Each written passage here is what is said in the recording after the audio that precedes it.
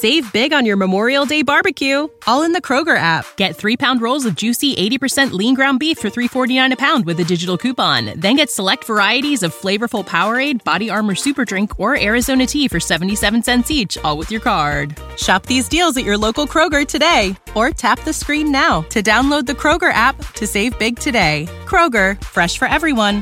Prices and product availability subject to change. Restrictions apply. See site for details.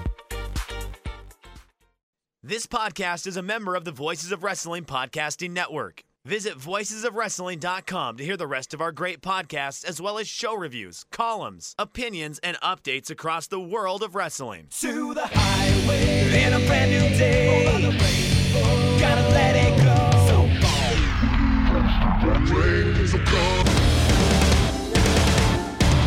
Fast to freedom.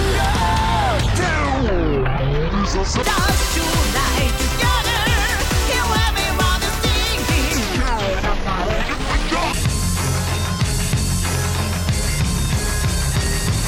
你看到我就怕，头皮发麻，我的手。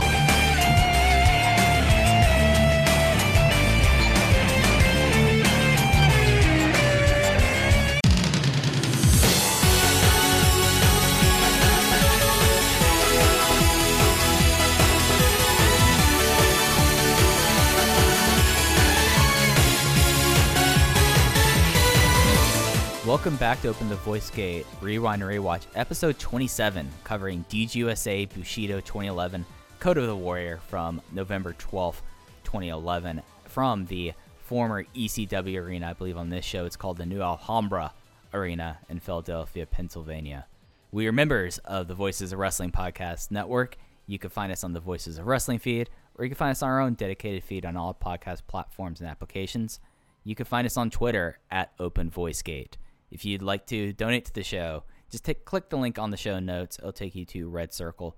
You click the red button on Red Circle, and you get a link to do either a one-time donation or a recurring donation. No obligation whatsoever, but we certainly appreciate it. And thank you to our previous donors. I'm one of your hosts. It's your old pal, Iron Mike Spears, and I'm joined as always by Case Lowe. And Case, this is it. This is the last show from the former ECW arena for DGUSA. The last show from the first, or it is the last show from the former ECW arena, the home of the first show of Dragon Gate USA. It is, Mike, not to correct you minutes into the show, but it is the Asylum Arena at this point. We are live in Philadelphia from the Asylum Arena. Is it the Asylum Arena? I thought it was New Alhambra. That was before the Asylum. It became the Asylum after that. And we're here talking about one of my favorite Dragon Gate USA shows ever. Yeah, we are going to be talking about the the penultimate show of 2011. DGUSA is back in Philadelphia for the last time. They will not be returning back to Philadelphia while DGUSA exists. And it's a wild show, and there's a lot of things that are happening, and there's a lot of things that are happening across the wrestling world, Case. And we have a pretty special timeline cooked up for y'all this time. So should we just get underway with that? Do you have anything else you want to talk about before we get into this timeline? No, this is an episode primarily talking about the U.S. wrestling scene in November of 2011, which, as it turns out, is a fascinating place to be. I know next week there's going to be some Japan notes, some U.S. notes. Next week's going to be a lot of different things. This week we're sticking in the U.S. We'll talk a little FCW, a little Wrestling Retribution Project. We've got AIW notes for, I believe, the first time. But Mike, we start the episode, and I will let you do the honors of explaining what the fuck Teddy Hart was doing during this time. All right, this comes from the Wrestling Observer newsletter from September 26, 2011. I'm going to pick a couple quotes here, but it is an interview that he did with Live Audio Wrestling, talking about Stampede Wrestling. And the fact is that Teddy, along with his cousin Harry Smith, a.k.a. Davey Boy Smith Jr., used the famed Stampede Wrestling name on September 9th for an indie show outside Calgary, where they headlined against the Young Bucks. Teddy hasn't changed much, claiming that the show would be distributed internationally on television through the AAA promotion. And parentheses, Dave notes, Hart hasn't even worked with the promotion for over a year, and claimed that they would be bringing back a regular TV show like Stampede Wrestling.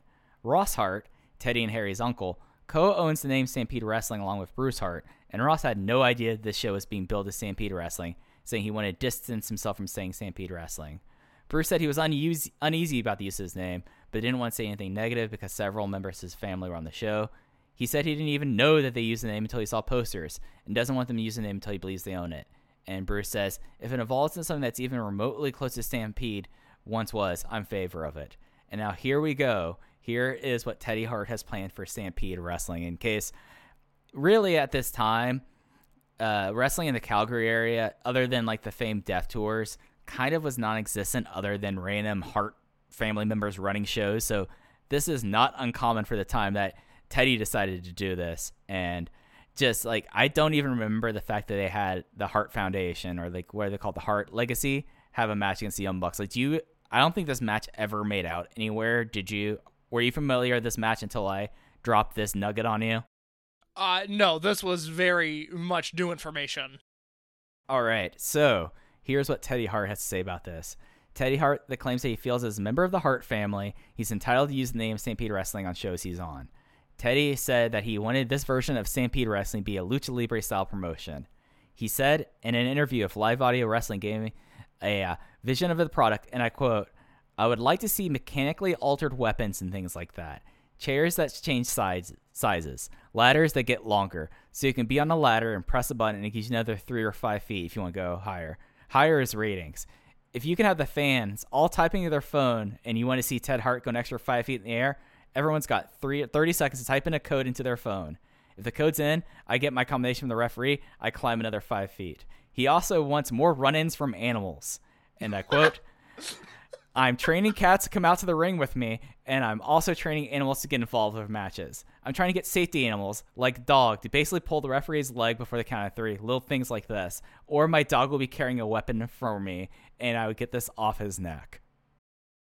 Teddy Hart. Oh, man. Oh, I missed the line, I also want more run-ins from animals. I missed that when I read over the notes. I mean, Teddy Hart, utterly repellent person.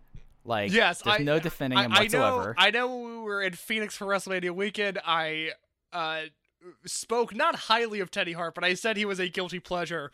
I would like to revoke that statement and say that although he is just a terrible person, I am still so entertained by him. I mean, it's just, like, insane. Like, the idea, like, of course, like, him talking about things getting extended and, like, changing up matches. He was involved with Matt Rats, the Eric Bischoff, like, Calgary promotion, like, one of the other failed reboots of Calgary where, like, they try to have trampoline platforms on top of the turnbuckles. And this is where, like, Jack Evans really kind of got to start with. And he talked about, like, oh, yeah, no, those platforms sucked. So just imagining this, and, of course, Teddy Hart with animals. We'll get back to him at the end of the series about animals. But Teddy Hart, everyone, just so you got a sense of where wrestling is, and this was a truly insane thing. I dropped this on Case. I'm like, Case, I'm not going to tell you what this is. I'm dropping an insane Teddy Hart interview where a very, very sick person has a very insane idea.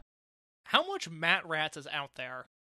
Not a lot. I tried to find it out a long time ago. Yeah, that's right up your alley. That seems like some Patreon shit you would be into. I would really like to see the light of the day some way, because I would like to really evaluate all of it that was taped, but I just don't know if that will ever happen. I mean, we got Super Astros out there. I guess those tapes were recovered. I still don't think they're on the network, but I know those are on YouTube. I would like to see the full run of Matt Rats at some point.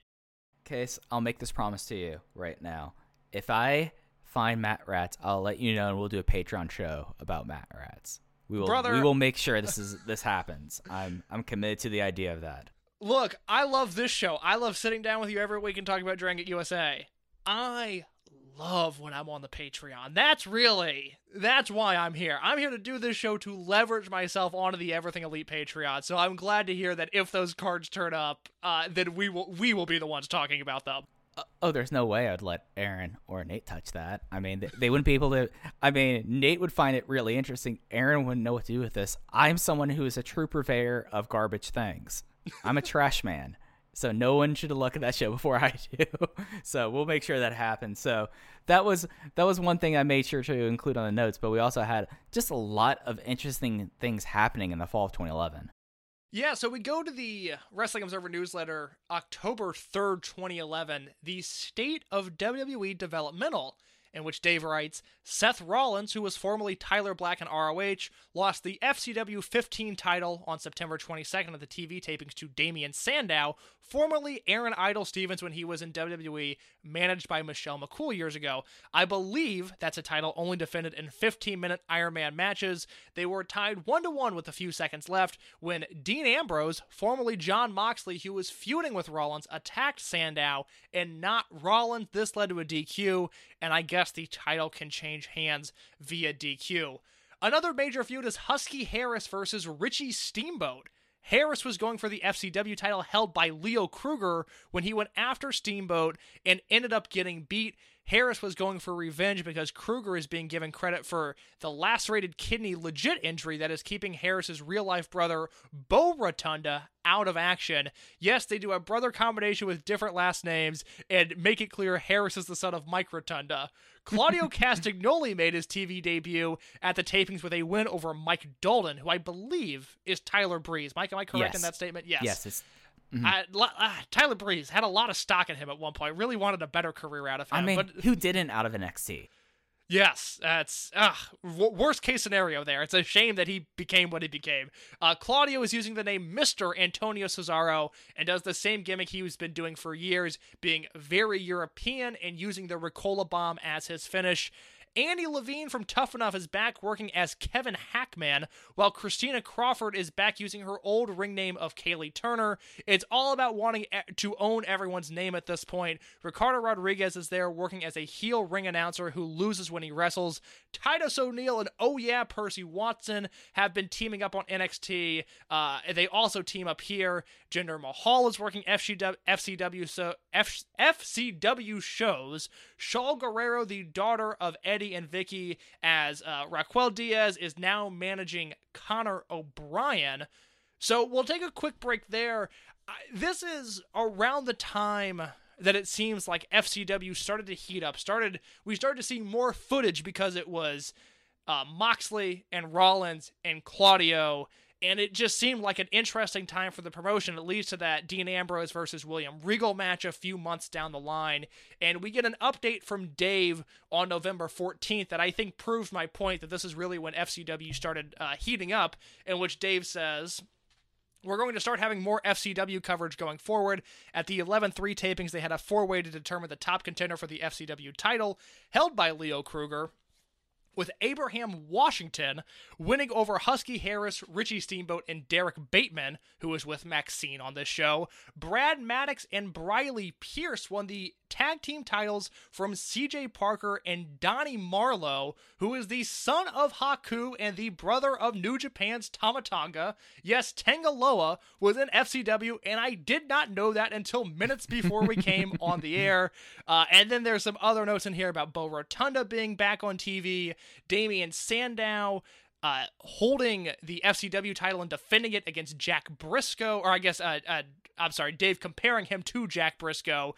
Dean Ambrose challenged for the title. However, when they had the match, Sandow beat Ambrose in 3 straight falls. Kruger also retained, beating Washington with his feet on the ropes. The big feud remains Husky Harris versus Richie Steamboat. Mike, I talked about how I had a bunch of Andy Dalton stock. I also at one point had a ton of Richie Steamboat stock, and I turned out to be incorrect on both fronts. I mean, Richie Steamboat, he has, if he didn't get, the massive back injury, he probably would have had, a 10-year WWE career, you know? He's someone that, it's easy to have stock. That was an easy buy, you know? So it's just all, really interesting.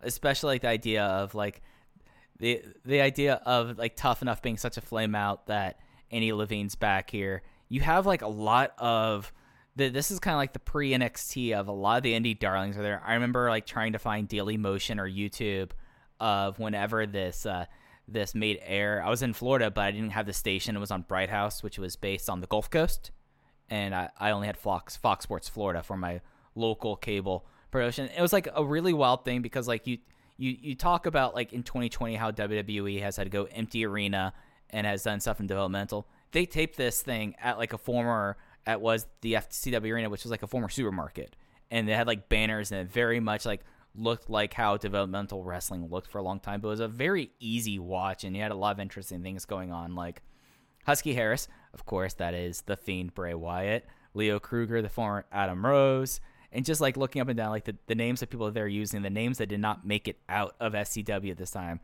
I believe this was the time of the infamous Seth Rollins motorcycle photo. I don't know about the Seth Rollins motorcycle photo. Oh, so FCW, its website was insane. It had some great photos. Have you ever seen like an FCW roster photo? Yes, I love those. I'm looking at these Seth Rollins motorcycle photos now. Oh my goodness.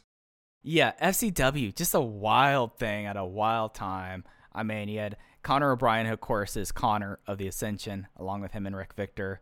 It's just like a crazy like promotion of people who just like came through here. Like I just did like a Google search of this, like Dean Ambrose, Leaky, who'd later be Roman Reigns, Seth Rollins, Brett DiBiase, who's now in the news for expropriating Medicare funds, Leo Kruger, Buck Dixon, Brodus Clay, CJ Parker, the current Juice Robinson, Damian Sandow, Biggie Langston, Xavier Woods, Richie Steamboat, Mason Ryan. Remember Mason Ryan? That was a name.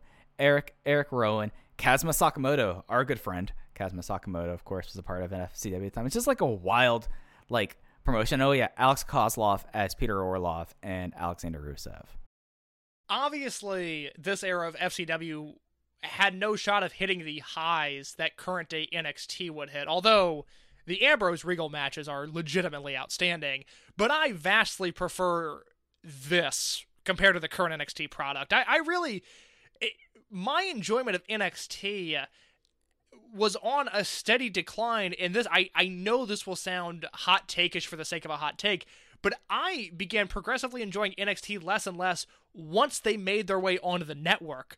I really like the formation of NXT as we know it as developmental into 2013 when it's a lot of Neville and Cassius Ohno and the early Wyatt family before they were absolutely atrocious.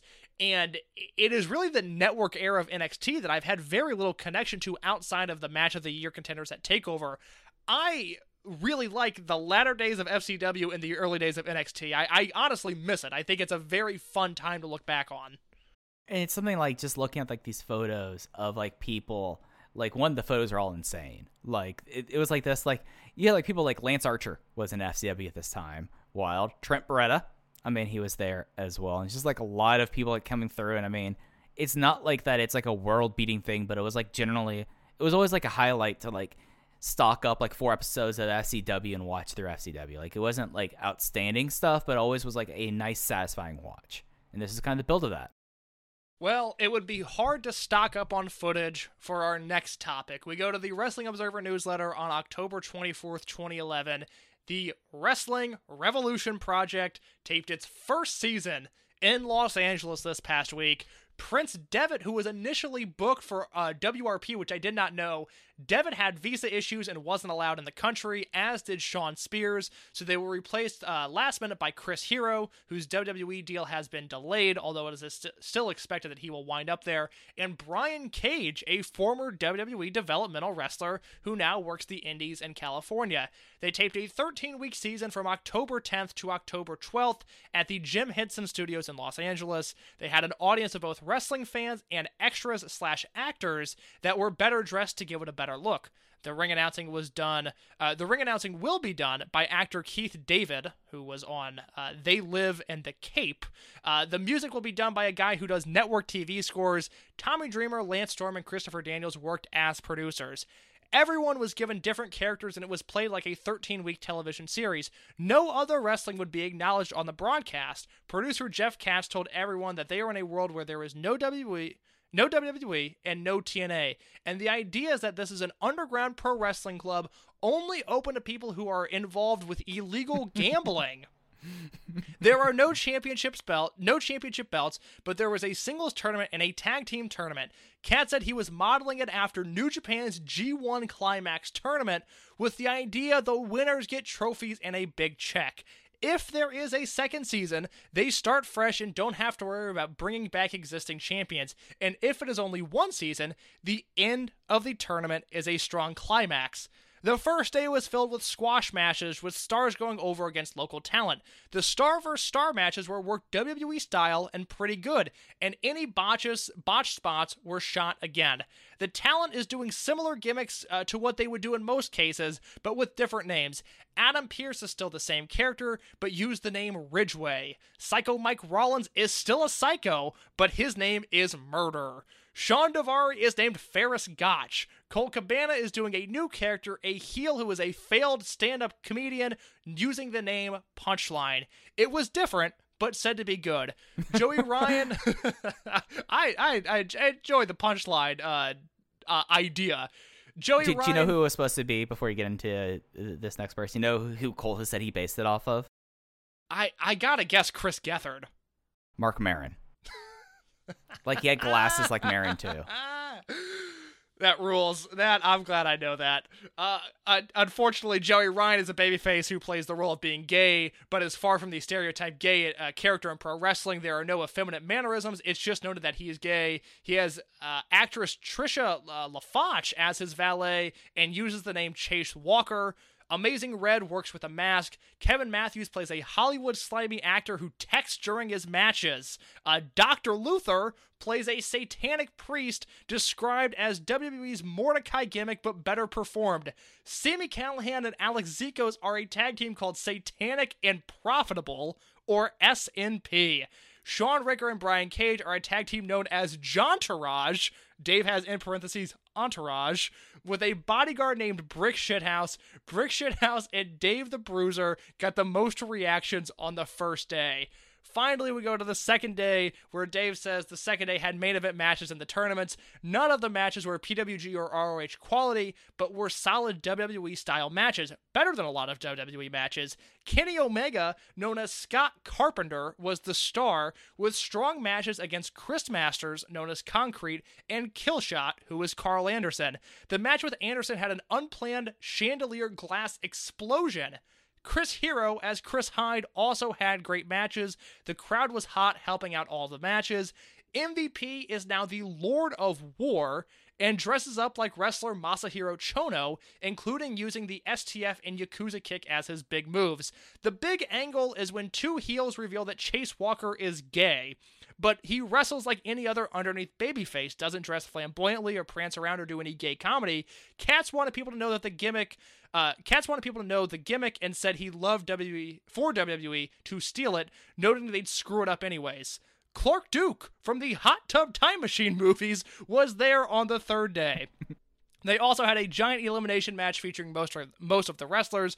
Among the best matches were Hyde versus Lord of War, Hyde versus Killshot, and Cornerstone versus Johnny 99, who was Luke Gallows. Also getting a good reaction was Pat Buck under the name Muncie McGee. The final episode is like a pay-per-view show with lots of quality matches. It was shot to make it look like a film rather than a TV show. Mike Spears, The Wrestling Revolution Project, your thoughts? Well, I was an idiot and I gave money to this thing. At the time and age, I was like, oh yeah, no, this looks awesome. I had people on it that like I'd follow on the indies, and Jeff Katz, when he was around, like really made it sound like that this was going to be its own unique thing and like a good use of Kickstarter. I think only recently during COVID did Jeff Katz release any of the matches 9 years later. I still have not watched it, even though I'm technically entitled to, I think, a full DVD box set of these shows. It's just like looking at this, and there's a lot of like formations of things that would be executed and actually be executed to a level of success, regardless of what you think about Lucha Underground. I don't think Katz was involved in it whatsoever, but he had people who were, and you can see like a through line there. Dr. Luther making an appearance. I mean, how can't you be excited about the original Death Dealer, the Japanese deathmatch legend, Luther playing a satanic priest, and then just the idea that a bodyguard is called Brick Shithouse. Like, that is just incredible. But like, it was like built up as his own thing. I remember like this was also when like MVP was really active. Like, he was one of the few stars who did like a really like solid vlog, and he would do stuff in Japan talking about working for New Japan and how much he was a big fan of Masahiro Chono, and like one of his biggest moments of his wrestling life was like meeting Masahiro Chono and dedicating a character off of him.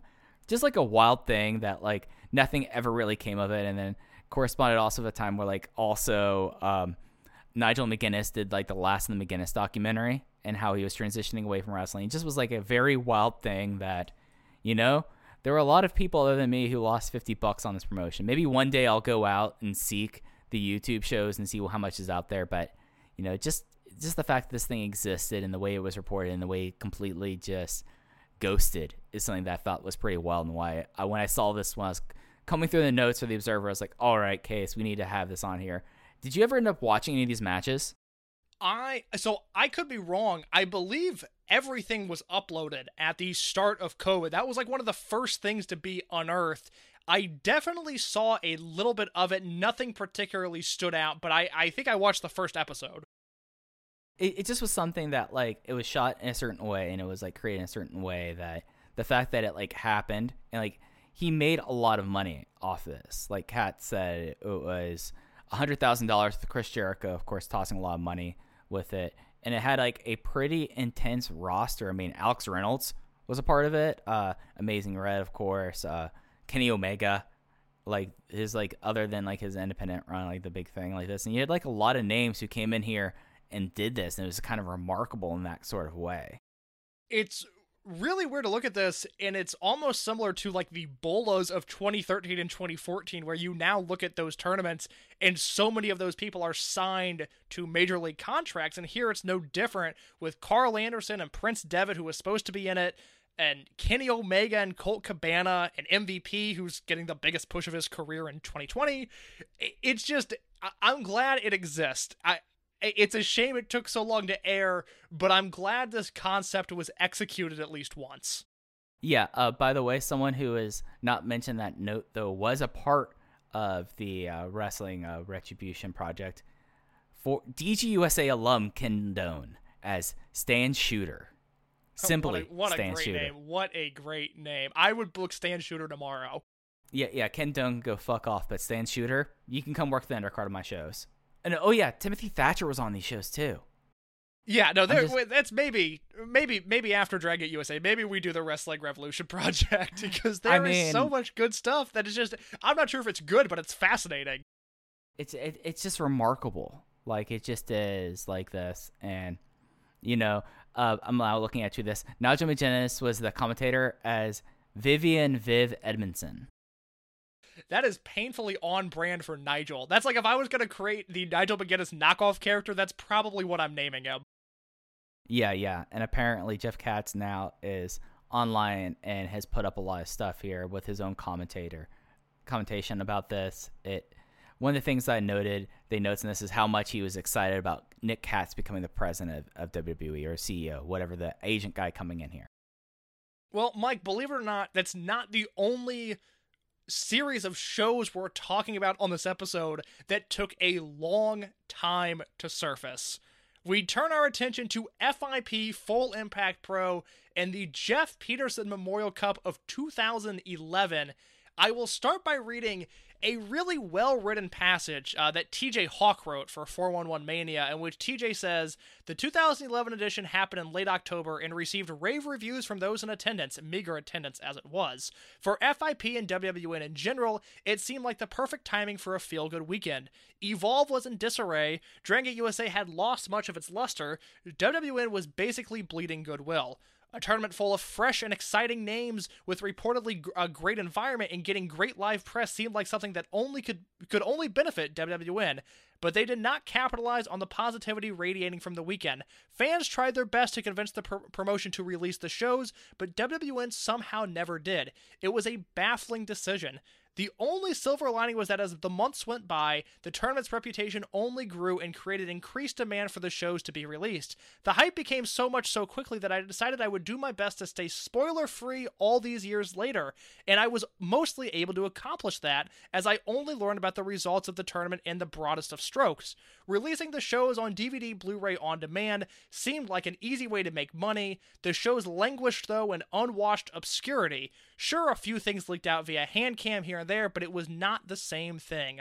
Luckily for me, one of my closest friends, Jacob Cohen, got married recently, and he was gifted the only copy of the show. I, of course, made sure in my week down in Florida for the wedding that I watched the tournament. I needed to see for myself if the weekend was as good as people said. It was finally time to find out.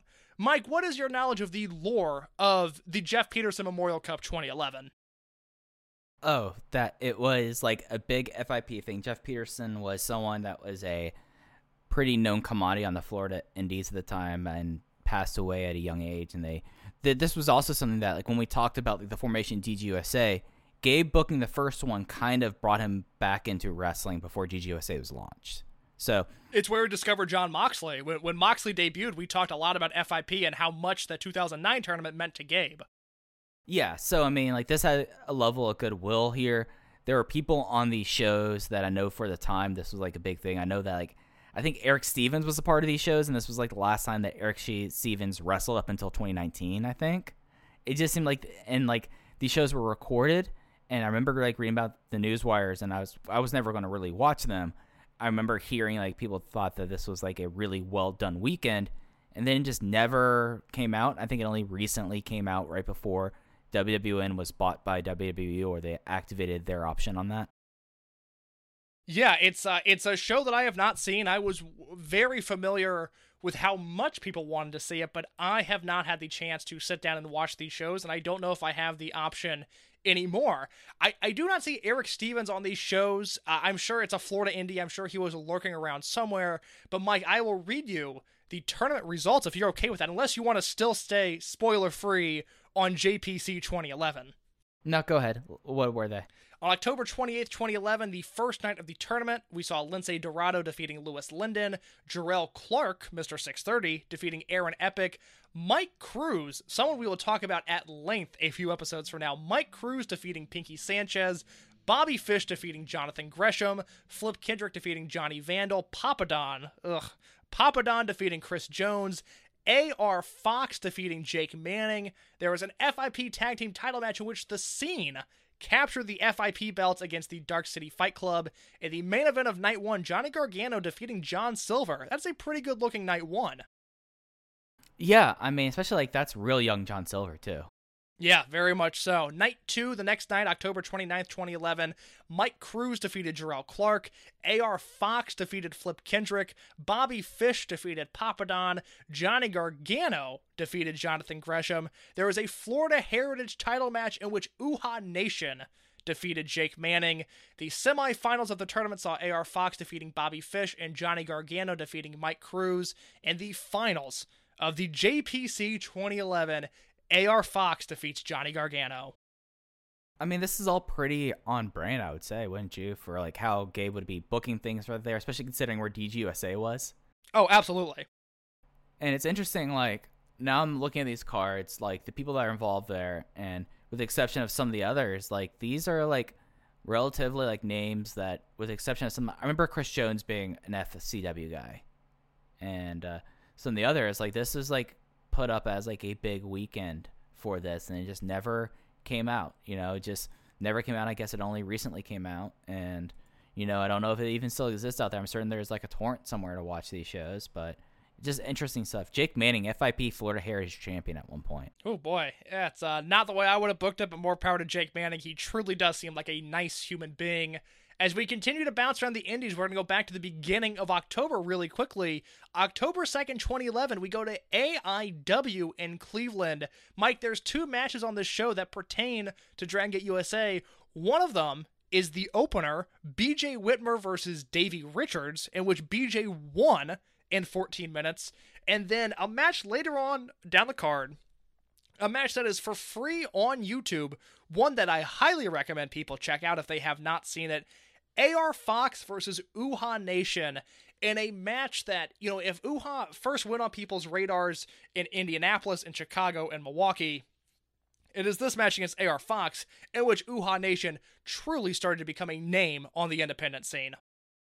Yeah, like, and this was like an era where AIW had its presence, I would say. I mean, it's now much more of a known quantity, but AIW was seen as like the Cleveland Indie. So like, and seen as like the place where Johnny Gargano came from. So it's interesting stuff. I know I've gone back and watched like the Tozawa versus Gargano match from, I think it was the J-Lit from the year that he was a part of it. So it's an interesting promotion, but it's a promotion that just because of time, and to be honest, a lot of the Ohio indie people that were booked at that time don't interest me. That they were going back to see, but BJ Whitmer versus Davey Richards at that time. Davey was not taking very many indie bookings. And was not jobbing on many indie bookings at that. Right, yeah. Like, that's pretty remarkable. Yeah, AIW is a promotion that...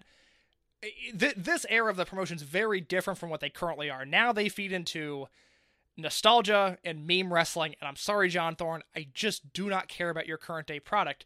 There was a time 4 or 5 years ago where I tried to work out a deal with AIW to review their shows because they had capitalized on the American lucha scene with Zema Ion, and they brought in Flamita before anybody else did. Flamita's first American booking was an AIW show, and there was a point where they were using Flamita and Laredo Kid and Gringo Loco and Skayde Jr. and all of these luchadors I really liked.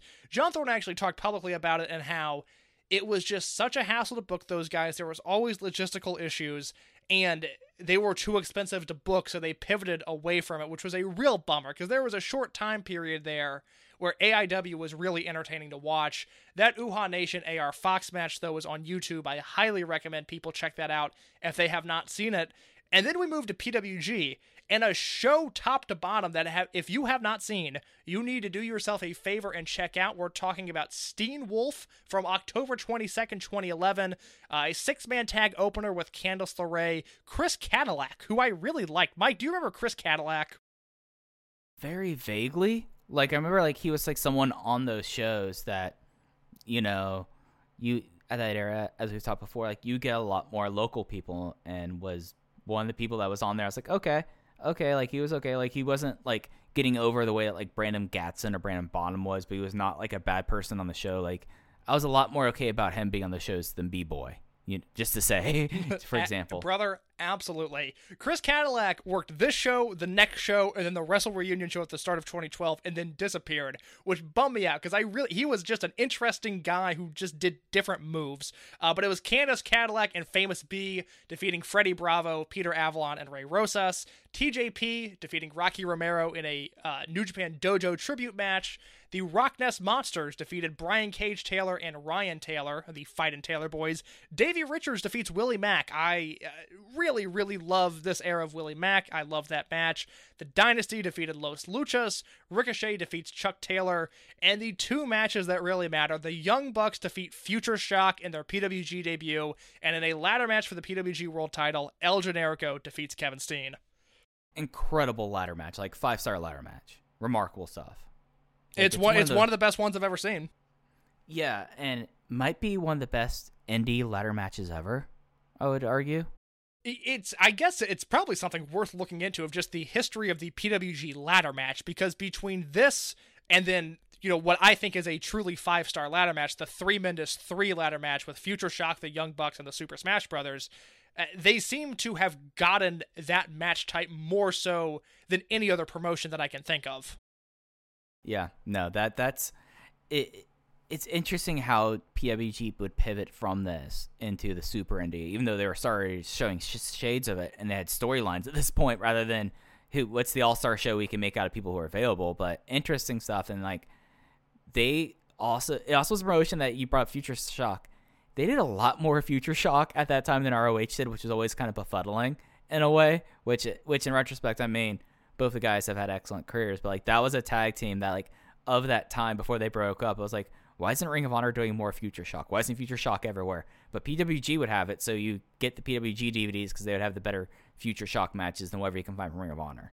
Well, I think there's a direct link of PWG becoming what it became really through this show. I got into PWG in mid-2012, and I just knew instantly that Steen Wolf was like an all-time show. Like, I don't know how I heard that, but I just remember knowing that Steen Wolf was an important show, because you have the semi-main event and the main event, and then afterwards, Super Dragon comes out. He returns for the first time since, I think, 2006. I think he made one appearance at a DDT4 show in maybe 2008, but attacked the Young Bucks and made the partnership with Kevin Steen. So it would be Kevin Steen and Super Dragon versus the Young Bucks on the next PWG show, which we'll talk about at some point. But there is a direct lineage between this show and what PWG would become. It's really an all-time great show. Yeah, and like this would start a stretch of his that would end pretty quickly, and then weirdly enough, I've seen Super Dragon's last match live, which is a wild thing. That was part of that BOLA 2015 weekend. Oh my god, that weekend for him, it is such a shame it ended the way it did, because those matches are just unbelievable. Just brutal matches, but sadly we don't have a PWG show. There's another good PWG podcast out there. Go check that one out. But yeah, no, this is like such an interesting time in that promotion, as they are now clearly veering a certain way, and we'll be talking a lot about them in 2012. Finally, we bring ourselves to the present day, November 12th, 2011. Not only is there Dragon Gate USA Bushido Code of the Warrior, that is not even the only show in this building. There's a CZW show in the same building and a Chikara show in the same state in downtown Philadelphia this same night. So, Mike, I'll read you the CZW card first. We can talk about it ever so briefly, and then we can talk about the Chikara show, which was much more noteworthy. But the GGUSA show led off the evening, and then we had a CZW show that followed that saw Uhaa Nation defeating Aaron McCormick, Greg Excellent defeating Mia Yim. That was a big feud at one point, the Greg Excellent Mia Yim feud. For whatever reason, it was a big feud for them.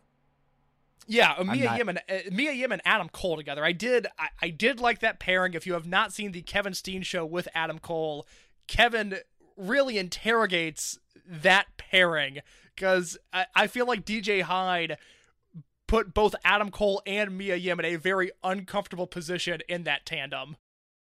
I've not seen that episode. That's yeah. I'm gonna go check that out someday where I have insomnia and I just pull up the network. Because that's what I do if I can't sleep, and if it's not lo-fi beats, if the ambient music with rain help me go to sleep, I pull up High Spots Network. It's one of the few like wrestling subscription services I keep because of the random shoots they have, and that's one that I've not listened to that I might have to go check out. That one is recorded at WrestleMania weekend 2013, so we're talking about a literally a different universe at that point, but it is a very good interview. Other stuff on this card that pertains to Dragon Gate USA: AR Fox defeated Ryan McBride in a CZW Junior Heavyweight Title #1 Contenders match.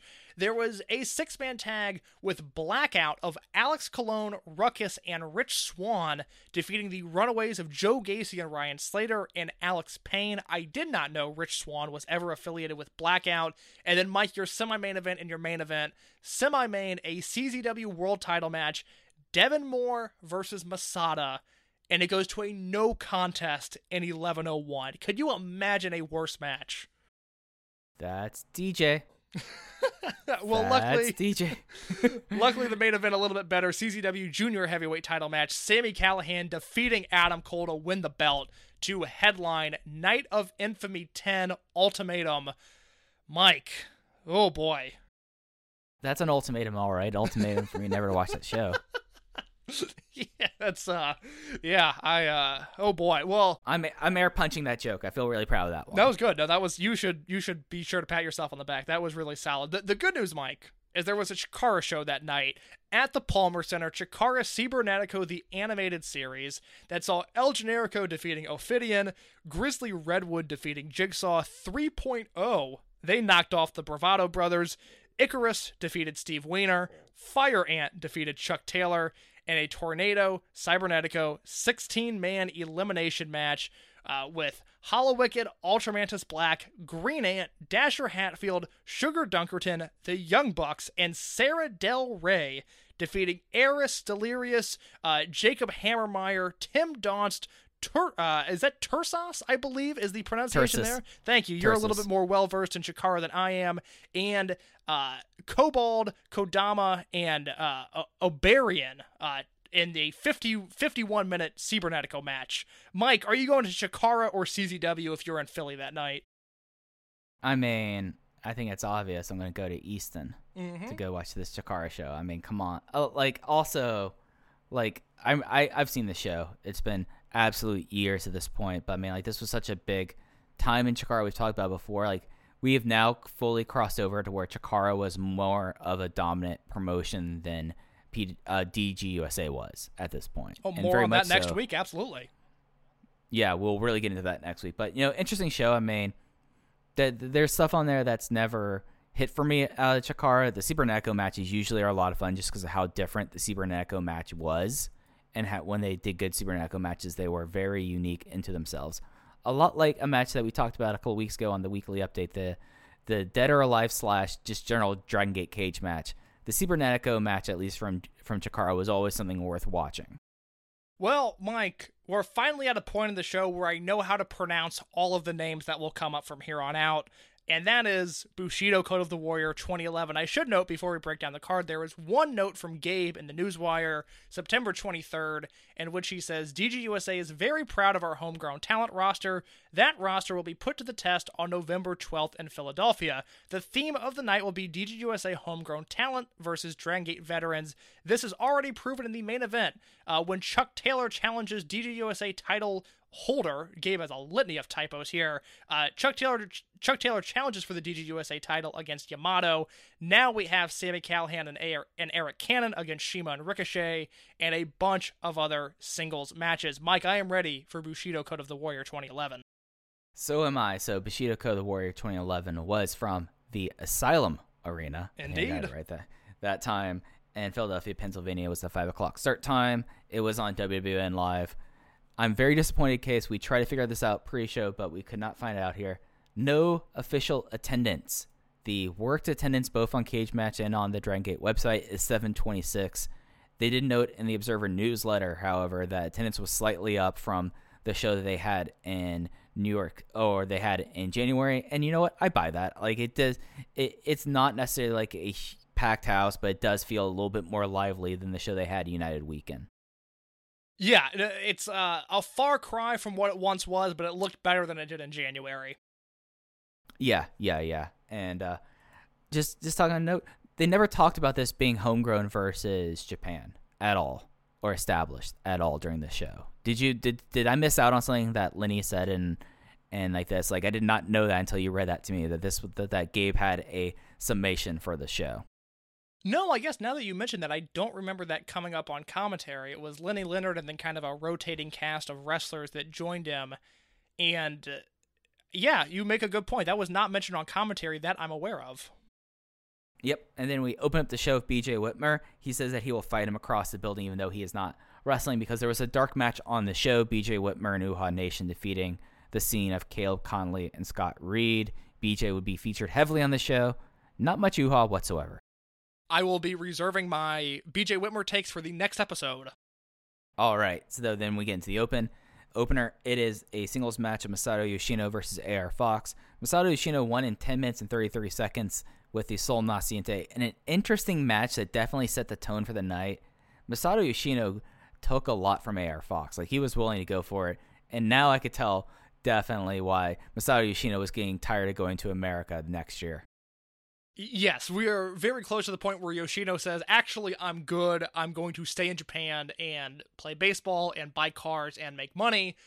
I will say, AR Fox, we saw him in a singles match against Japanese talent with Akira Tozawa back in June, and I noted in that match that it was a big match for Fox to prove himself, but it was really the culmination of Akira Tozawa's excursion. It's actually his last match of his excursion, where Tozawa takes a very young, very green wrestler and produces a legitimately great match out of him. Here, it's a few months later, Fox has been to Japan, and while this match is nowhere near as good as the Tozawa match, AR Fox looked so much more confident as a wrestler that I really think he stood toe-to-toe in the same ring as Yoshino very well. Yeah, no, this was a match that was more about AR Fox than it was Yoshino. Yoshino definitely was comfortable with it, but really this was about AR Fox kind of stepping forward. And even though he got the loss and was caught with the Sol Naciente, for a good solid 8 minutes of this 10 minutes and 33 minutes, it was him on offense, and then Yoshino finding his point, locking in the Sol Naciente and getting out of there. I went 3.25 stars. I like this. I don't think this is nearly as good as some of the other Fox challenge matches, but I feel like that this was a decent opener and a good way to kind of start the show. Mike, I went 3.25 stars as well, and I should let the listeners know this match is also free on YouTube thanks to PW Ponderings. You can watch the opener of this show for free on YouTube. It's worth watching. If you're someone who's getting into Dragon Gate for the first time, it's worth watching Yoshino in his prime. Like, he is something else, and him and AR Fox, pretty good chemistry there. Was just like a solid opener. Then we should note at this time that BJ Whitmer was on commentary at this point.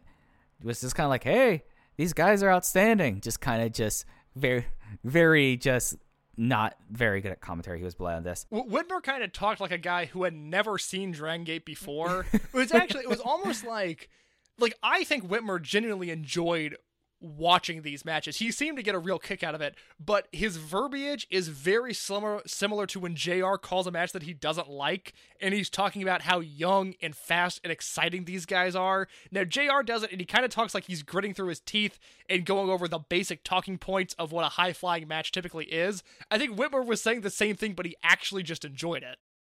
Yeah, no, which is wild considering that BJ Whitmer was in Ring of Honor when the Dragon Gate guys were around. So this is not the first Masato Yoshino match he's seen, unless he intentionally avoided watching Dragon Gate matches on those shows.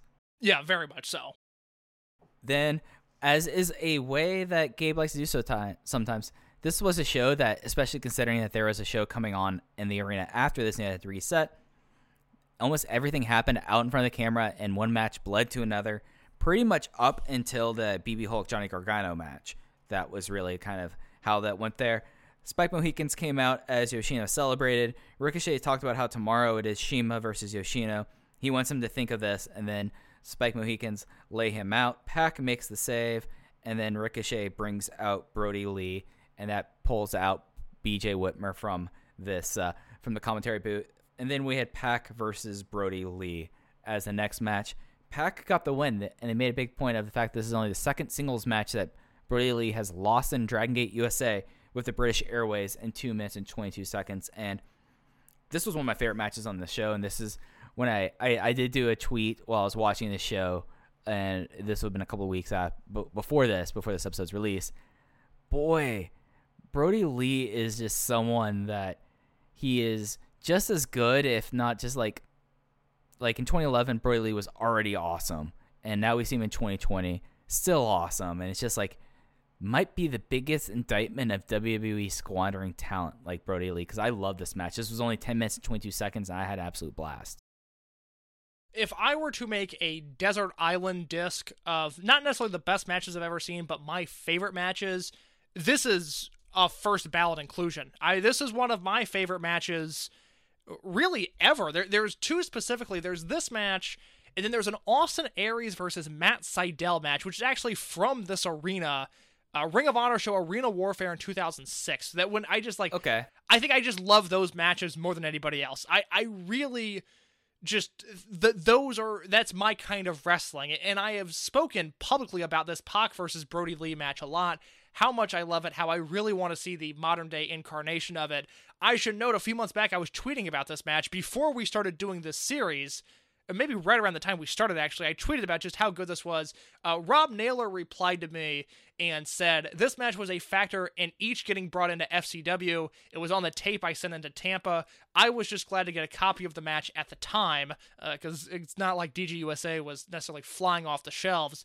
But no, this is a 4-star match. I don't care if I'm the high man on it. This is what professional wrestling should be. It's Pac, who we've just had a revelation. We loved Pac before this series. We love Pac even more now. And Brody Lee, who, I've said it for the past 5 episodes. I don't know how he's not in the Freedom Gate contention at this point. Like, Brody Lee is so good on these shows and is wasted wrestling BJ Whitmer, who, again, I like BJ, but not enough to wrestle Brody Lee at this point in time. He's just doing so much nonsense. It's a shame, because when Brody Lee just straight up wrestles, he's as good as they come. Yeah, and I was 3 3/4, so I was not far off from me on this. But this match was just really kind of special. And it's not just like these two guys. So Tozawa was already out there with Brody Lee, and he was getting involved in this. And a rare piece of great camera work and direction on the indies where he did this a couple times, but then he was set up against the center of the ring, right up against the hard cam, and then Pac just does an incredible baseball slide that Tozawa just wipes out for, and it was just such a pleasing moment of okay, the babyface is starting to make his comeback, and that's when he really started making the comeback here. And it's just something that how impressive this all is, how impressive Pac is. Like, Pac's rebound German is one of the coolest moves in the company at the time. And it's not like flashy or flying. It's just the way that he gets over, like, the effort in this, and the guys who take it always make it look awesome. It's just like a really, really like great package here. And it just was like something that, like, this is a match where regardless of promotion like this, you put like this 10-minute match here up for someone, and it's such a satisfying experience watching this match. And I totally understand why this would be a desert island match for you. There's a moment where Brody hits the half Nelson suplex on Pac. Pac takes a great bump onto his stomach, but no sells it, charges back at Brody Lee, and Brody Lee hits the truck stop, and it is perfectly done. It is unbelievable. God, I love these two. They're so good. They're so good. Yeah, it was just an incredible match. Definitely one of those matches that does not get the praise it deserves. Like I said, it was a 3 3/4 match, but it really is one of those 3 3/4 matches that the sum of it is greater than its parts and worth going out of your way to watch. Yeah, it's 4 stars for me. It is a real highlight on this show and in the promotion as a whole. I mean, even to sum it down into Dragon Gate USA, I mean, if I'm making a 10 best matches of the promotion list, look, there's probably a 6-man tag or a tag that's better than this, but I can't tell the story of Dragon Gate USA without including this match. Absolutely. And then as things were flowing into each other, we already had Tozawa out there. Here comes Rich Swann. It's Rich Swann's beatboxing Axel F. This is something that I would include on it just because it's so ridiculous in the middle of the show. You have him like beatboxing and Johnny Gargano's with him, and he just goes straight into Axel F, which was really funny. And then we got another rap battle. We got Good Song Tozawa once again. The Absolute Boy is back, and he's singing his greatest hits, and then partway through, Rich Swann kicks him in the face, and that leads us to Akira Tozawa and Rich Swann. Rich Swann gets the big upset on Akira Tozawa with a crucifix hold in 9 minutes and 39 seconds. Mike, we got good singing Tozawa, and we got good match Tozawa. And it's not even fair to say. We got good match Tozawa, and we got great match Rich Swann. This is the best Rich Swann performance there has been to this point in Dragon Gate USA. You know, I think the John Davis match might be better. Which show was that on? This. Was that Chicago? That was Chicago. That was good. I don't know. Swann is another one where, you know, I think when we tell the story of this era of professional wrestling, we're going to look back, and I think Brody Lee is going to be a guy that people, you know, in whatever the conversational medium is in 2035, 2040, people are going to look back at footage from this era and wonder why Brody Lee wasn't a 10-time world heavyweight champion. I think the same, to a lesser extent, can be said for Rich Swann. And granted, there's been injuries and there are personal issues that occurred at points in time, but Swann has always been a guy that has been under-pushed. I mean, really, up until his final days in Dragon Gate Japan, when they started to look at him as a Brave Gate challenger and a Triangle Gate champion, that's when it felt like Rich Swann was really being pushed to his potential. But here, we've talked about it since he showed up. Gabe just does not seem to get Rich Swann. He doesn't know how to use him. We're about to hit a point in the series where Gabe wants to stop booking Rich Swann. And meanwhile, he's having matches like this with Akira Tozawa. And I know it's 2011 Akira Tozawa. Mike, we could step in the ring with him and have a great match at this point in time with him. But this is a match driven by Rich Swann, driven by his charisma, driven by his selling. It is just a phenomenal display of professional wrestling. Yeah, and I think like the thing that kind of takes this match down for me is the crowd was so behind Tozawa at this time. It's virtually impossible for Tozawa to be a heel, and the byproduct of that is they weren't getting behind underdog Rich Swann. So when the crucifix pin happened, there was a lot of legitimate shock. It was like, oh, he actually won, and then they popped for it, and it was something that I thought was kind of like interesting, that like putting Rich Swann at this level, but also at the same time not really caring for Rich Swann, but still booking him, having someone who's by far the most popular person in the promotion, like trying to get this person over. And it just was one of those things that this is a very competently done match. I went 3 1/4 stars on it. It just is something that, like, also with the flowing cards, you don't get a chance to breathe this in. The fact that Akira Tozawa, who soon after the show would be Open the Twin Gate champion, lost to Rich Swann. It's the biggest win of Rich Swann's career, but we don't really have that because we go straight into the next match, and I feel like that loses some of the effect that it's great how the show is. The show is like 2 hours closely on the dot, but you lose like a little bit of the gravitas by going match into the next match into the next match, and I feel like that hurts the experience of this match. That is true, and that is something that I had not thought about until you just brought it up. That is true. We don't get that moment of Swann standing in front of the Asylum Arena where he cut his teeth in CZW, where he debuted for Dragon Gate USA, and where he finally gets that big moment. We don't get that, which is a real bummer, because it seemed like if there was one consistency with Gabe when it came to booking Rich Swann, it was putting him over in Philly, because if you remember from the January show, he beats Jimmy Jacobs in a singles match in this building. By the way, doesn't it feel like it's been about 10 years since we've talked about Jimmy Jacobs in Dragon Gate USA? Once he left, he was out of sight, out of mind. Yeah, it's one of those things that also this is the most productive and longest year in Dragon Gate USA's whole tenure. So maybe it is the fact that we're doing this right now in the day and age of 2020, but we're also looking back at these shows. And we're like, that show in January feels like it was forever ago. Yes. So, oh my God. But it's my favorite Swann performance to date. I thought he was brilliant in this match, and I went 3 3/4 with it. Oh, I totally understand you coming away with that. It was just one of those things, and maybe it's just me nitpicking, going like, you've beat my favorite wrestler of all time, and I want you to like be able to soak it in, but nope, you can't have that. Like, maybe that's my issue with this, and it's not anything against the match. It's just circumstances, you know? It's just how things were laid out with this, and that went straight into the next match, which was BB Hulk versus Johnny Gargano. Hulk comes out, then Gargano's out, and then I have my notes that I feel like this kind of undercut the Swann's upset, didn't let it breathe. However, this match was the longest match before the title matches on these shows. Johnny Gargano defeats BB Hulk in 12 minutes and 19 seconds with the Gargano escape, and I went 4 flat on this match. I thought that this was this was such a big moment for what would happen on the next show in New York City. The fact that he tapped out BB Hulk, the person who was in Kobe World's main event just 3 months prior. Like, this was like a big moment here, and I really enjoyed this match. So I think the finish of this match was great. I think the work in this match was great. I just didn't necessarily think it was a great match. I like what they did with Hulk. Really, I mean, he really beat up Johnny Gargano in this match, because we're in 2011.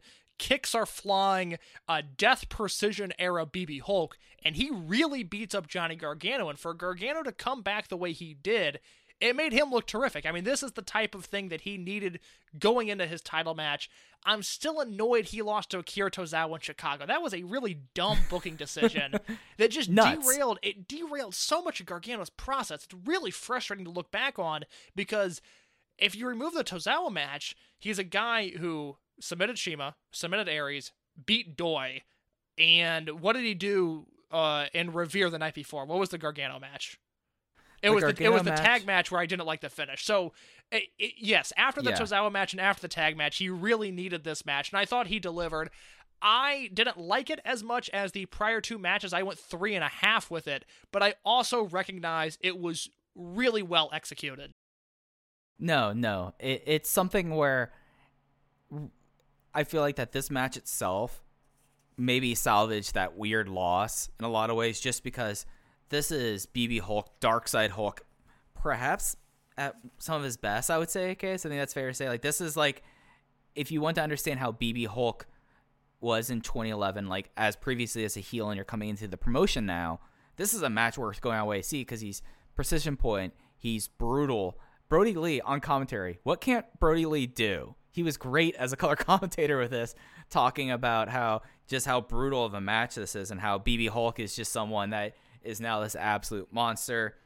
And this is like, for how overwhelming and how everything was like flowing together, it was kind of special. The one thing I'll say, it is the longest match in like this streak of matches, but even at like 12 minutes, I feel like this match like was post peak when they hit the finish. Like, you take 2 minutes off this match, and maybe you think this is a 4-star match as well.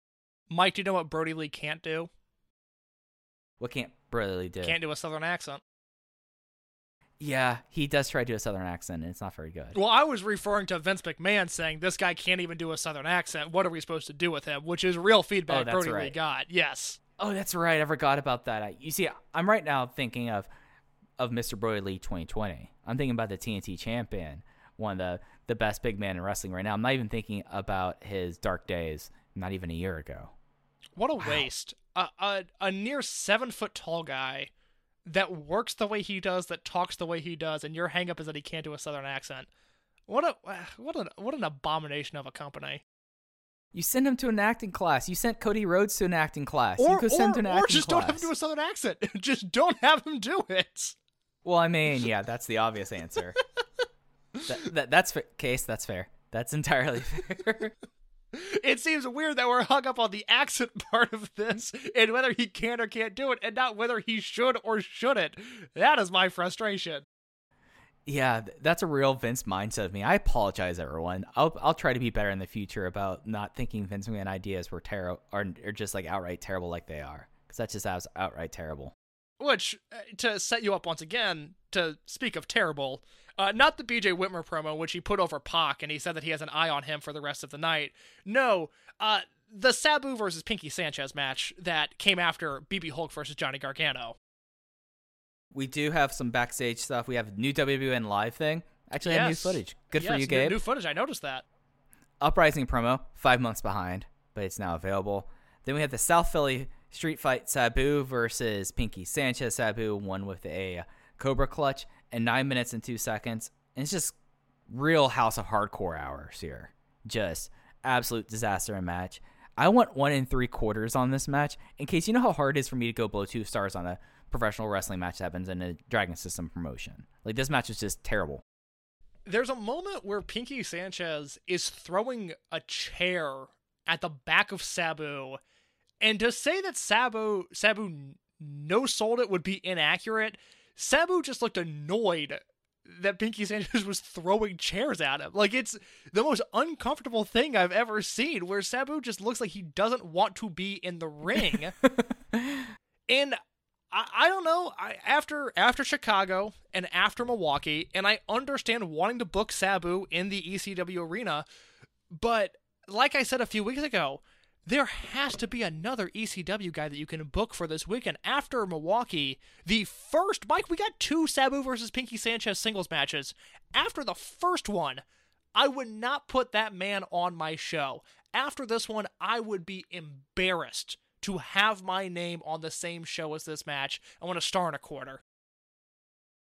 The one thing maybe was, I was really enjoying Brody Lee saying, like, what are these chair throws? This is nothing. And then counting up, like, Sabu going, like, Sabu's 9 for 9 of chair throws. He's now 10 for 10. Like, I thought that was genuinely funny, but this match was atrocious. No part of being in this promotion. And now you get, like, why like, when DUF was around, when they first brought in here, why I did a big groan.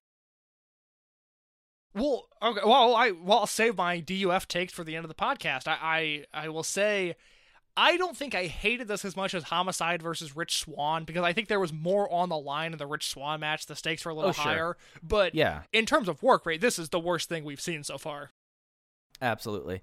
And then we had DUF come out, beat down. Air Fox comes for the save and is beat down as well. Then someone here to establish dominance. Someone here just to clear house. John Davis is out here. He establishes dominance by throwing Pinky Sanchez a good solid 15 feet out of the ring and up the entranceway. We here stand John Davis. John Davis is the man. John Davis is bae. This spot with him throwing Pinky Sanchez like a lawn dart is one of the coolest things I've ever seen. And John Davis did it in jeans, and I don't know why that makes it cooler, but it makes it 100 times cooler. This is I forgot this happened, and I've seen this show a few different times. I love this show. The fact that John Davis throwing Pinky Sanchez in the air like a football was not in every promo package ever in Dragon Gate USA and Evolve, even after this company died, blows my mind. This is ECW opening video package fodder. It was such a missed opportunity to not just show John Davis launching this man into the sun every single time they had a chant. Or a chance. I was looking at my notes. I have a note about chance in just a second, but every time they had a chance to show John Davis throwing Pinky Sanchez, they should have. So right now I'm looking at John Davis's Twitter account, and he talks about doing stuff during quarantine, and people are making a press of his t-shirt that perfectly encapsulates John Davis's whole entire career. John Davis does mean things. He's a mean man. I would not want to mess with him. Did not want to mess with him. God, I love John Davis now. Did not think that was going to be my response almost 30 episodes in this series, that now I believe in establishing dominance. I believe that John Davis might be up there with this as one of the best like people that weren't brought into Japan. Like, God. Imagine John Davis versus Masaki Mochizuki in Korakuen Hall. Should have happened. Should have happened. It's a real shame we didn't get that. I think we can universally agree this John Davis segment worked. What I'm curious about, Mike, is what followed, because I really have no idea what you thought of this video package. Yeah, and this, if there's anything that like dates this show other than having Sabu on this and Shima and a Dragon Gate thing, this segment did. So this was a hype video for Chuck Taylor's Open the Freedom Gate title shot, and it's Chuck walking amongst Occupy Philly, talks about the first show, talks about the DG class system, a lot of Occupy language, talks about how Ronin was losing their way, that Rich Swann, he doesn't even know where to be a part of it. Made a big point about Johnny Gargano growing up, and it was really long, but I thought it was kind of effective. It's just such a weird thing, like in 2020, especially like right now, seeing Occupy being used as something, and Occupy being used as something that is like a throwaway title defense in a lot of ways.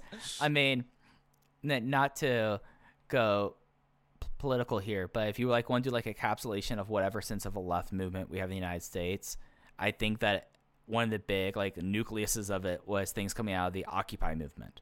So like having this here, I'm like, oh wow, yeah, no, Occupy, that was a big thing, and it was something that was kind of dear to me in a lot of ways. And like seeing like Chuck Taylor have an Ultraman is Black cross Black Flag t-shirt Black on Flag. And like yeah, Ultraman is Black, one of the all-time great merch people, by the way. But just like an interesting thing, and it's very much dated, but also at the same time it's like makes sense of this. And the whole thing of like Chuck Taylor like being like the person like fighting from beneath, like trying to fight against like how much Shima hates them, the fact that there were separate locker rooms for Dragon Gate native talent and all the Americans, and it just was like very kind of like on the nose in a way that this promotion doesn't often get. And I don't remember there was much follow-up on the idea of Chuck Taylor, the hero of the proletariat. So you've got another podcast host that can talk to you about the Occupy Wall Street movement. It's not my jurisdiction. I remember this happening. I still do not know much about it. It was, I remember my first social uprising that I was attached to, which was Ferguson. And I don't have a ton of knowledge of Occupy Wall Street. I know for sure, though, when Chuck Taylor is not goofing around, Chuck Taylor is one hell of a promo. And I still think, for as much as I've enjoyed Best Friends in AEW, I really think there's an avenue for one serious Chuck Taylor run in which he can really accomplish something. Because Chuck Taylor's a smart guy. I mean, Chuck Taylor is funny, not for a wrestler. Chuck Taylor is actually funny and actually creative. And I look at him as someone that is, would be successful outside of wrestling if he wasn't in wrestling. I really enjoyed this promo. I thought him doing the promo where he did it next to the tents of Occupy Philly was so strange. I guess more power to Gabe if it was his idea for talking Chuck Taylor into doing these promos there. It was a really strange visual, but the overall presentation of the promo was done incredibly well. Yeah, it's like something that's very much of the times, and it makes total perfect sense. You're like, oh yeah, Occupy, that was something that happened when I was a kid, and I'm like, no, I remember like definitely like getting it. I did not do much of like involvement with it, but I definitely know like that is like a big facet of my life. And the fact that it's like brought into like a wrestling angle in an era that before really political angles happened in wrestling, and the fact that I don't believe that this is followed up whatsoever is somewhat bizarre.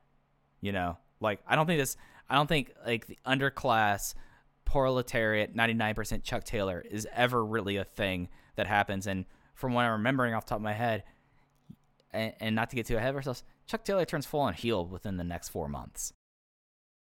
That is true. I forgot that he was turning. That is something that happens. And it is largely built off of this match with Yamato, opened the Freedom Gate title defense for Yamato. In a match that, Mike, I don't know about you, I really love this match. Yeah, I really enjoyed this too. Like, this is not a show that, for me, had like match of the year contenders, but I'm looking at my notebook right now. 2 4-star matches, 2 3 3/4 star matches, 2 3 1/4. I mean, the only bad match on the show was the Pinky Sanchez match, in my opinion. And this one was another really strong one here. It was Yamato making a Open the Freedom Gate title defense. This would be his 6th title defense against Chuck Taylor. He would defeat him with a Crossbone Vanguard, a move that, definitely, this is 2011 Yamato, where the Crossbone Vanguard ended matches in 17 minutes and 47 seconds, which, should I get into the match finish before we get back and talk about the bulk of the match itself? Because the match finish is probably, like we talked about Chuck Taylor's heel turn here, this is the start of it all. No, let's talk about the finish now. So the finish is that after about 15 minutes of the match, maybe even 16 minutes of the match, pretty back and forth, but Chuck Taylor is sticking in there with Yamato. Like, it's not like he's getting run over by Yamato. He's giving everything he has, and then he hits an Omega driver and gets a visual 3 count. But the problem is that right outside the referee's range of vision, Yamato has his foot on the ropes. They ring the bell. They award the title to Chuck Taylor, and then the thing is that Yamato does not move. He keeps his foot on the ropes the entire time. The referee, which I think is Mike Posey, or Keener, Mike Keener, comes over, sees this, and goes to Johnny Gargano, and he says, his foot's on the ropes. Does this happen before the bell ring? Does this happen before 3? And then they really milked it for a minute because, and Lenny did a great job of saying this, is no matter, and actually they had Rich Swann on color for this, saying no matter what, this is going to be a big thing. And Johnny was like, yeah, his foot was on the ropes. And then Rich Swann kind of was like, God, this is going to be a long night now. This is going to be an unfun night now. And they restarted the match. And then pretty soon right after, a real brutal Galleria going right into the Crossbone Vanguard for the tap out. I love this match. This is a classic world title match. I mean, the structure of it is slow and deliberate. There's some sort of a dusty finish here.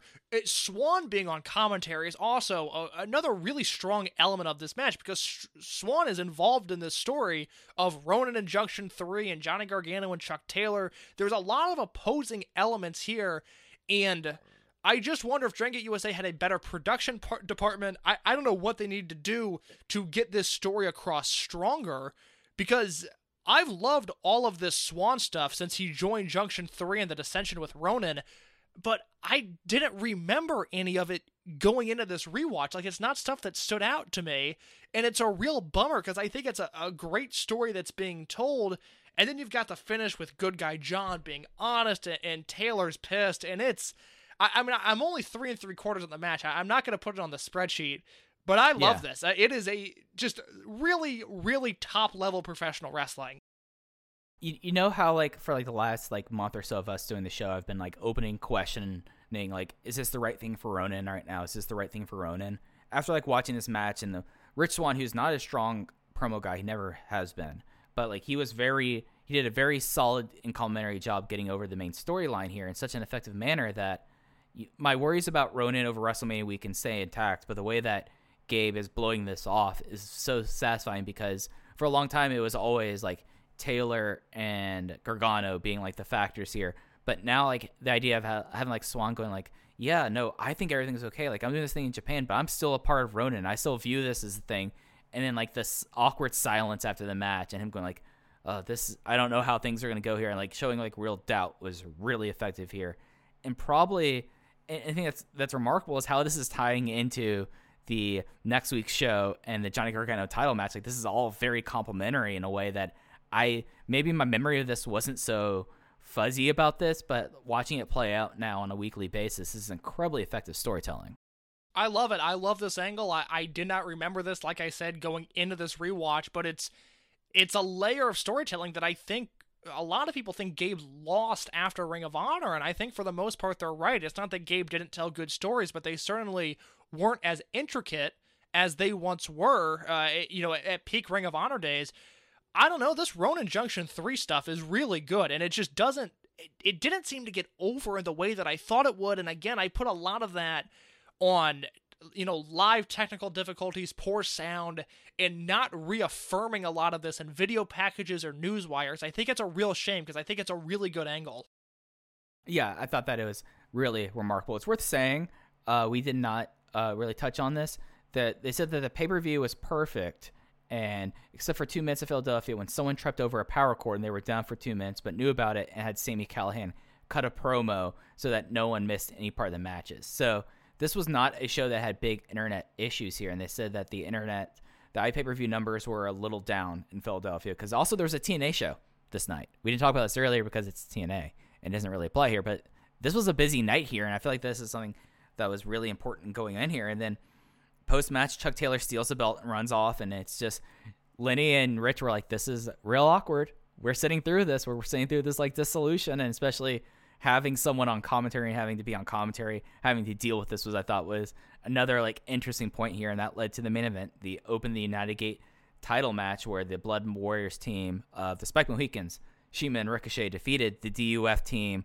of Eric Cannon and Sami Callihan when Ricochet hit the 630 splash on Eric Cannon in 17 minutes and 56 seconds. And I didn't note like there was like a weird thing in the beginning where like Callahan cuts a promo where it's like, speak English, you're in America, and it's like, that's xenophobic and awkward, but and that's what he went with to buy time, by the way. Well, okay, I'm glad you had the note about filling time, because I mean, look, it's a Sami Callihan promo, it's never going to be great, but that promo in particular, I have in my notes, it feels like pure filler, and for that to be what it was, I'm certainly not excusing his remarks, but it makes much more sense, because at this point, I think Callahan's a pretty decent promo, but his in-ring deal here just did not deliver. Yeah, so like, it was kind of like a mess of a pre-show match that like kind of rolled into a match itself. BJ Whitmer runs in and clears out Brody Lee because Brody Lee interferes. I know you've been waiting to talk about BJ Whitmer for a while, so take it away. Well, a majority of my BJ Whitmer thoughts will actually come next week. I will say the Brody Lee interference into the BJ Whitmer save I actually thought was super well done. It's the next show. It's the next show that I will have some issues, not even with BJ Whitmer, just I will have issues with the existence of BJ Whitmer. Yeah, and like my issue about this match, and it's not that like it's a failing of the wrestlers. This is just such a mismatch in styles and a mismatch in personalities that, knowing what we know about Shima, having to get in the ring with someone like Eric Cannon and really Sami Callihan, who's just spitting, pouring beer everywhere, hitting hard, that's just going to piss him off. I feel like we don't know Shima, but I feel like we know enough about Shima that would piss him off. Like, I think that's fair to say.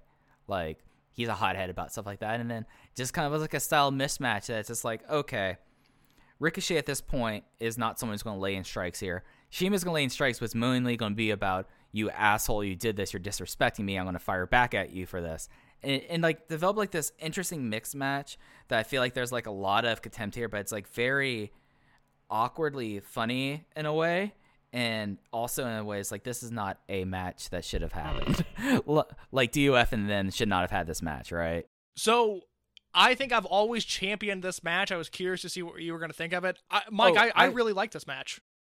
Oh no, I say all this, but like I find like this is a match that shouldn't happen, but the styles mismatch made it very interesting to me.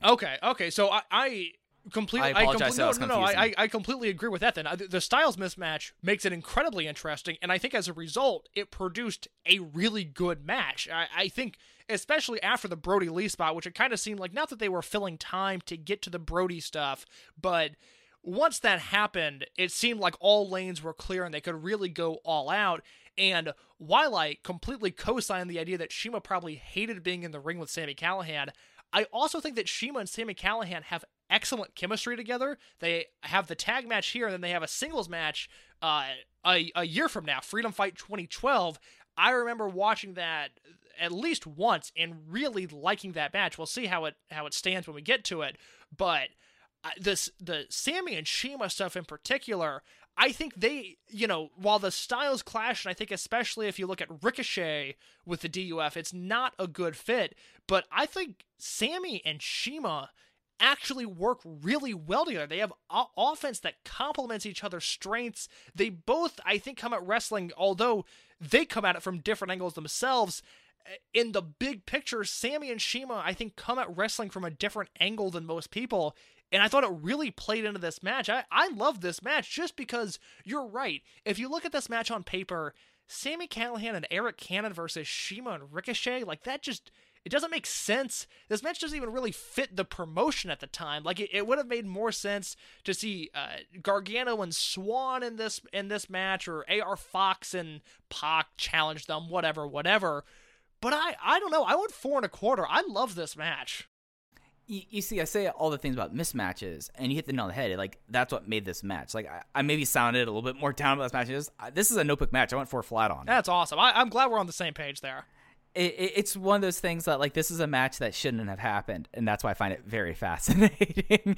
and like, it's a real testament to kind of, like, Ricochet's kind of the glue of this match, you know, because when you have, like, those personalities there, and, like, Eric Cannon, he's always solid. You know, Eric Cannon is always great in these roles, but it's also something where you're like doing this and you're like, this is something that really shouldn't be happening. You know, this is like a match that, like, if I'm booking a promotion, I'm not putting these two tag teams against each other, and they produce a very remarkable and interesting match.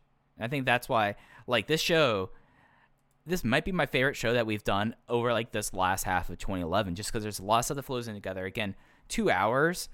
And had a lot of stuff that, like, you would not think would work or should not happen, but end up being really interesting. And this is like an excellent, like, pre-show to what's the last show of DG USA's 2011 is the next day. And a real changing of the guard at that. And to this point, it's my favorite show of 2011. You know what? Gosh, I'm flipping through the notebooks. I might leave in the noise of me flipping through the notebooks, but all right, definitely better than.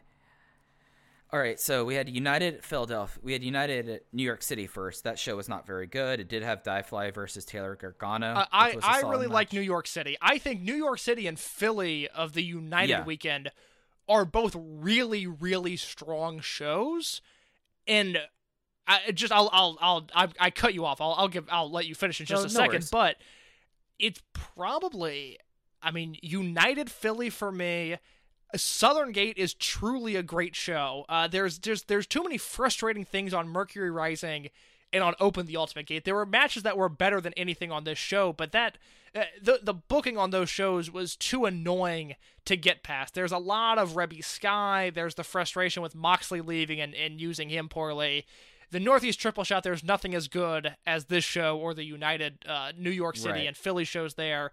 The Midwest Triple Shot is good. I like Chasing the Dragon, I like Untouchable, and I like Way of the Ronin, but they're not as good as this show. So I think, you know, and this will obviously change next week after we talk about Freedom Fight, which is really strong, but I'm looking at my power rankings of Bushido, United New York, and United Philly in some sort of order there.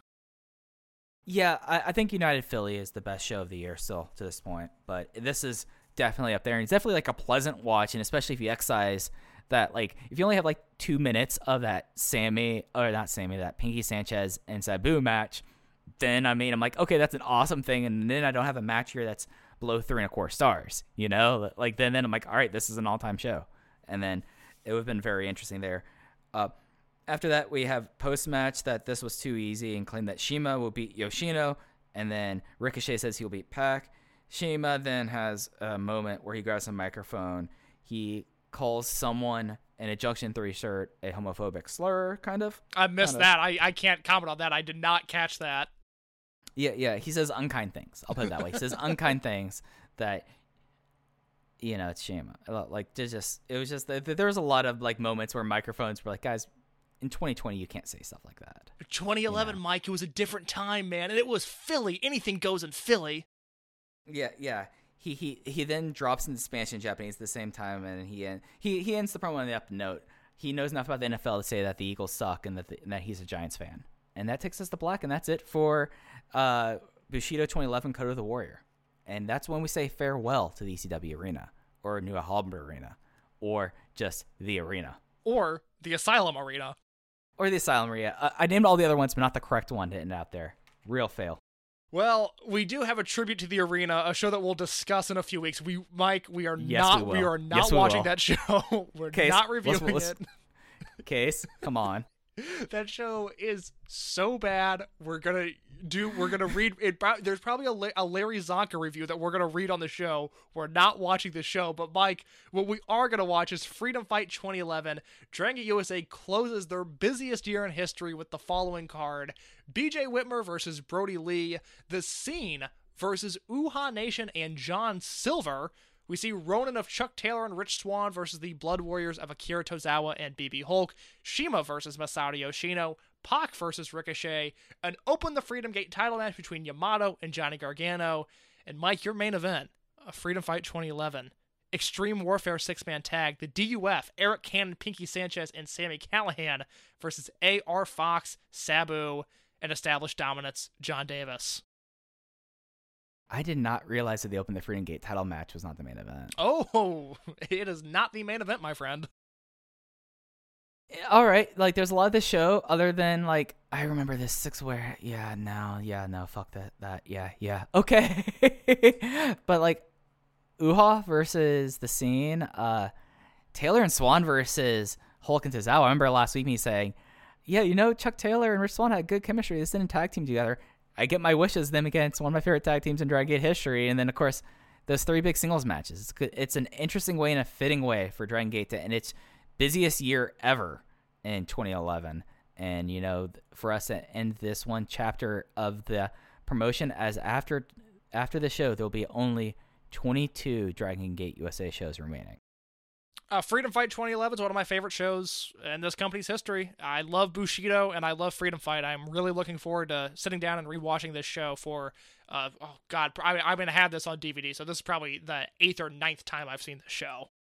I mean, I know I've seen the Open the Freedom Gate match 6 or 7 times, so I'm really looking forward to that as well. But that's going to do it for this episode of Rewind and Rewatch. Thank you all again for listening to this series. We're now like at the 60% point. Like we could almost see we can almost see the finishing line. We've now said farewell to the place that they had their first show, and then over the next kind of 2 years of shows, we will be starting to wrap things up around here. As then we'll look forward into 2014. Case, anything you wanted to hit on before we get out of here? No, I'm on Twitter @_InYourCase. Mike is on Twitter @FujiHeo with 2 eyes like Don Fuji, and this podcast can be found on Twitter @OpenVoiceGate. You did most of the work for me, so I'm just going to say for KS, I'm Mike, and we'll catch you next time. Open the Voice Gate. Take care. This is the story of the one. As a maintenance engineer, he hears things differently.